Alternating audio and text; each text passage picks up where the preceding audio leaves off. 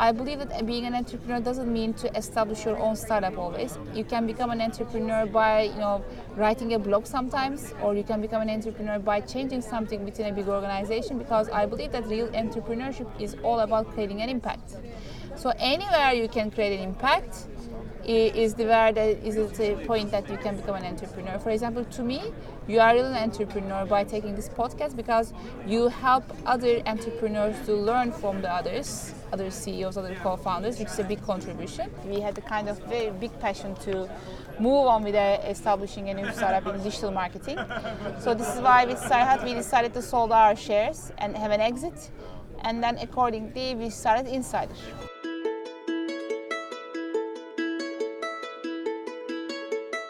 Welcome to 14 Minutes of SaaS, where we're still in Rise, Hong Kong, and I interviewed Hande Çilingir, CEO and co-founder of Insider, which hails from Istanbul in Turkey. It's a growth management platform for digital marketers. In this first episode of 3, she talks about her humble background, the influence of her parents, her education, and her many international experiences, especially China, some of the foundations for her success as an entrepreneur.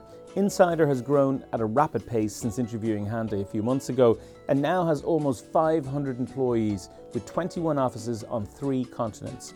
It's currently, at this time of recording, the outright leader in the very competitive G2 grid for mobile marketing software.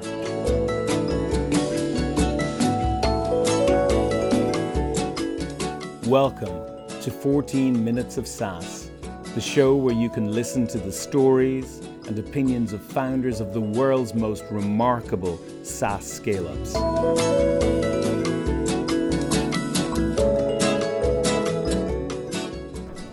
So today we have Hande Çilingir, who is the CEO and co-founder of Insider here on 40 Minutes of SaaS, and we're at Rise, Hong Kong. Great to see you, Hande. Thank you very much. How are you today? I'm doing grand. It's been good. I really enjoyed introducing you to the stage today. Yeah. Amazing panel. That was a nice intro also. Thank you. Thanks a million.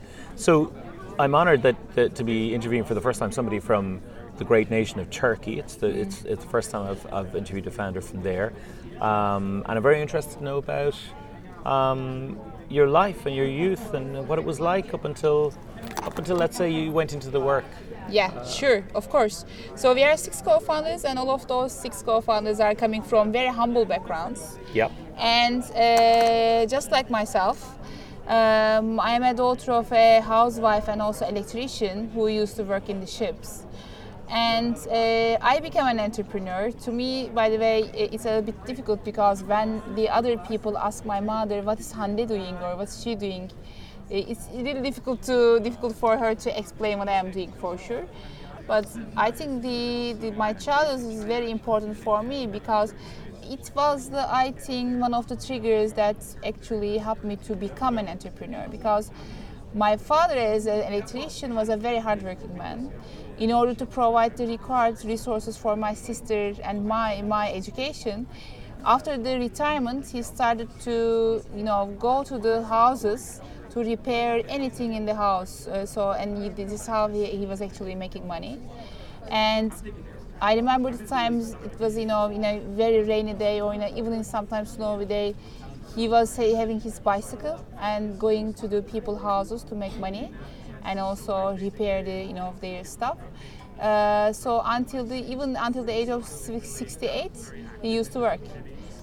So this is why I can say that I think the mentality of being a hard worker and the mentality of always putting effort to life or to change something comes from the mentality of my father.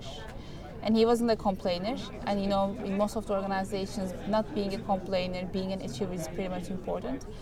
And my side of not being a complainer and focusing on the achievements is also, I think, coming from my father. So he has a very, very big influence in my childhood. I was a very happy kid. Again, a hardworking kid, thanks to my mom, because I was studying a lot.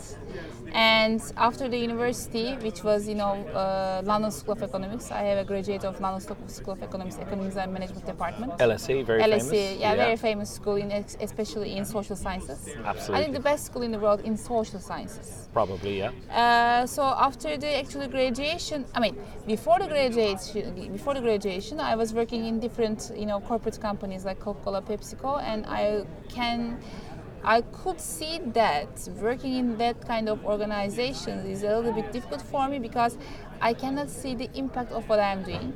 Or if I would like to change something, if I would like to create a, more efficient process, or if I would like to, execute something that can change the, scope of the work in a very positive way, it takes ages to do so, and you are not being given huge responsibility.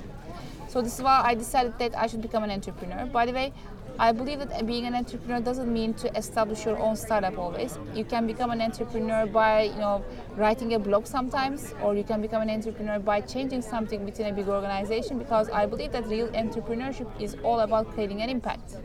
So anywhere you can create an impact is the point that you can become an entrepreneur. For example, to me, you are really an entrepreneur by taking this podcast, because you help other entrepreneurs to learn from the other CEOs, other co-founders, which is a big contribution.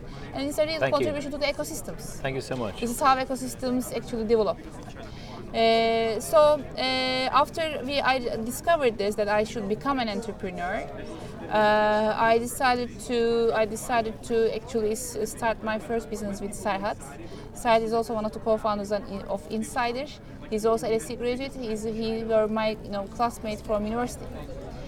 But in order to start your business, it's very important to be at the right time with the right people, and in the right place, which wasn't the case for us that time. So after the graduation, we decided to pursue our careers in different countries by learning new languages and also discovering more people. But we decided that in couple of years we need to come back again and get together and start our first business. And what languages do you speak? I speak English, I speak Chinese, and I speak a little bit German. Wow, you speak Chinese. That's yeah, because very after the graduation, I have decided to go to China, stay there for 2.5 years. In my first year, I was a student in Shanghai Normal University, because I believe that the best way of doing business in some country is all about learning more about their culture and, of course, language. Yeah. So this is why I have started the master program in Shanghai, International Chinese and Culture. And meanwhile, I started to work because I had a scholarship when I'm going to China for my master's degree and also for my dormitory and other expenses. But it finished on the way, because I was traveling a lot inside of China, because it's a very big geography, very different one. Discovery is very important. So this is why I also because of having more experience, I started to work in a Chinese company.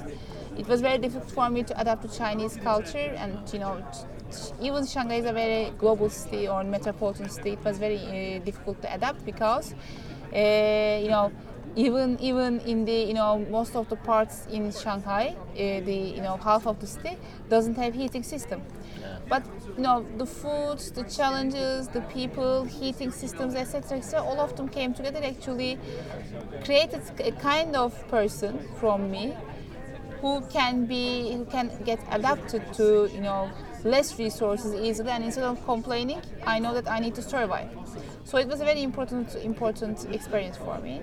And meanwhile, Serhat was in Russia learning Russian, and working as an investment banker. So after 2.5 years, we came together and started to establish our first startup, which is a language school. In the southwest part of Turkey, there is a town called Fethiye. There are more than 7,000 British people living in Fethiye. They have emigrated to Fethiye after retirement. Okay. So this is why we have decided to start a language school there, where we can students from all around the world, and putting them to stay with English host families. And this will be a great impact for them. This will be a great impact for Fethiye itself, and also for Turkey. Of course, it was very difficult to bring the students there, because everyone was thinking that in Turkey, main language is Turkish, which is the case, by the way. but they didn't thought that there is a little, English town and they can learn English. And also, by the way, it's a very beautiful destination that you can have a beautiful holiday. So it was like an education tourism thing.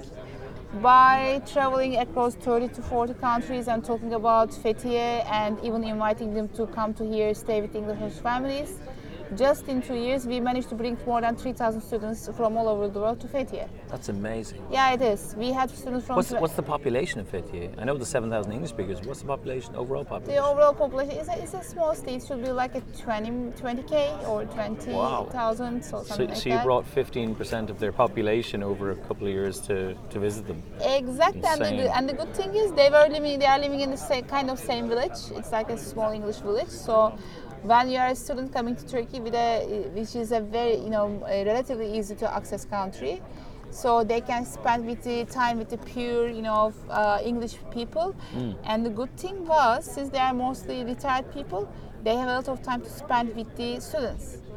So this is why I think the business has grown very fast, and we have reached to, more than 30 countries. And at that point, we had kind of a challenge to understand that whether we would like to work for a company like this, which had a great success, but why it's an offline business. And we were just on the way of, in our mind, the digital transformation, digital business were really hot, and we had a kind of very big passion to move on with establishing a new startup in digital marketing. So this is why with Serhat we decided to sold our shares and have an exit, and then accordingly we started Insider. And did it give you a bit of cash to be able to do Insider? Did you make a bit of money out of it? We have financed the Insider in the first and half year. Very good. And then... and that gives you kind of discipline too as well, doesn't it? Because you're spending your own money. And exactly. you're so careful, like it means an awful lot, everything you invest into. Exactly. And this is why we get our funds after the first year of Insider. It was a seed round. And after that, we got our Series A almost like 3 or 4 years ago, and we got our Series B invested from Sequoia Capital, the biggest venture capitalist in the world. It's a privilege to work with them because their people are sitting in the boards of the biggest tech companies in the world, so they know the things. And how much have you raised at this point? $11 million. Just tell me and the listeners what Insider is. Yeah. What's your value I was thinking that I missed to mention what we are doing. It's fine. Yeah. It's fine. So the thing is, Insider is a commercial optimization platform for the digital online businesses. Okay. We have a one-stop platform where you can get integrated, and based on this, you can optimize your conversion rates, operating in different channels, and connecting these channels, and unifying the user data. So this is what Insider do. How many years now has Insider been going? Well, 6 or 7, isn't it? It's half, I would say 6.5. Okay. So from the very first day, we had a perspective of going global. So this is why in our 9th month, we have expanded to Russia. It's the biggest market in Europe in terms of volume. After we continued with Poland, meanwhile MENA. And after MENA, we have expanded to APAC, which is a great market. Yes, the market is a little bit uneducated, so you need to be kind of a thought leader here, which is also good for us because while we are educating the market, people understood that Insider knows what they are doing, and they already have real results. And the thing is, they are also engaged with providing kind of very useful reports to the sector. So this Asia part started with the story, and after Asia Pacific expansion, we have continued with Australia. This year we have expanded to Australia, which is I think again a good market. And by the end of quarter 4, our new destination will be US. By the way, we are currently 400 people, funded a little bit more than $18 million. Yes. And yeah. And I was checking around 400 there on LinkedIn, and I saw that you've grown by about 140% or something crazy over the last 2 years. For the last 3 years, we have been growing more than 130%. Okay. Or 40 even, maybe this year 40, I'm not sure. Very impressive, very impressive. And were you saying earlier in 22 countries or something? Yeah, big number like that? By including the US, we are in 22 different countries.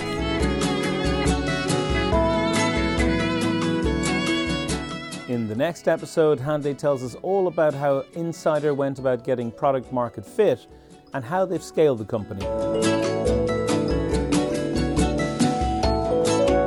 You've been listening to 14 Minutes of SaaS. Thanks to Mike Quill for his creativity and problem-solving skills, and to Ketsu for the music. This episode was brought to you by me, Stephen Cummins. If you enjoyed the podcast, please don't forget to share it with your network, subscribe to the series, and give the show a rating.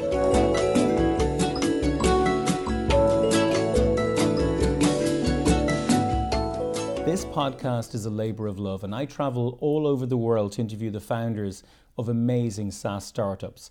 I ask for nothing in return from them other than their valuable time, and I never play dirty tricks such as if you get 5 of your employees to rate the podcast with 5 stars and send me screenshots, we'll publish a month earlier. I leave that stuff to others. Several of the biggest podcasts are doing just that.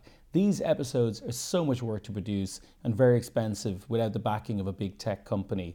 Do your good deed for today by taking a minute now to review us on Spotify, Apple Podcasts, Google Podcasts, or any of the major podcast platforms, wherever you're listening to us.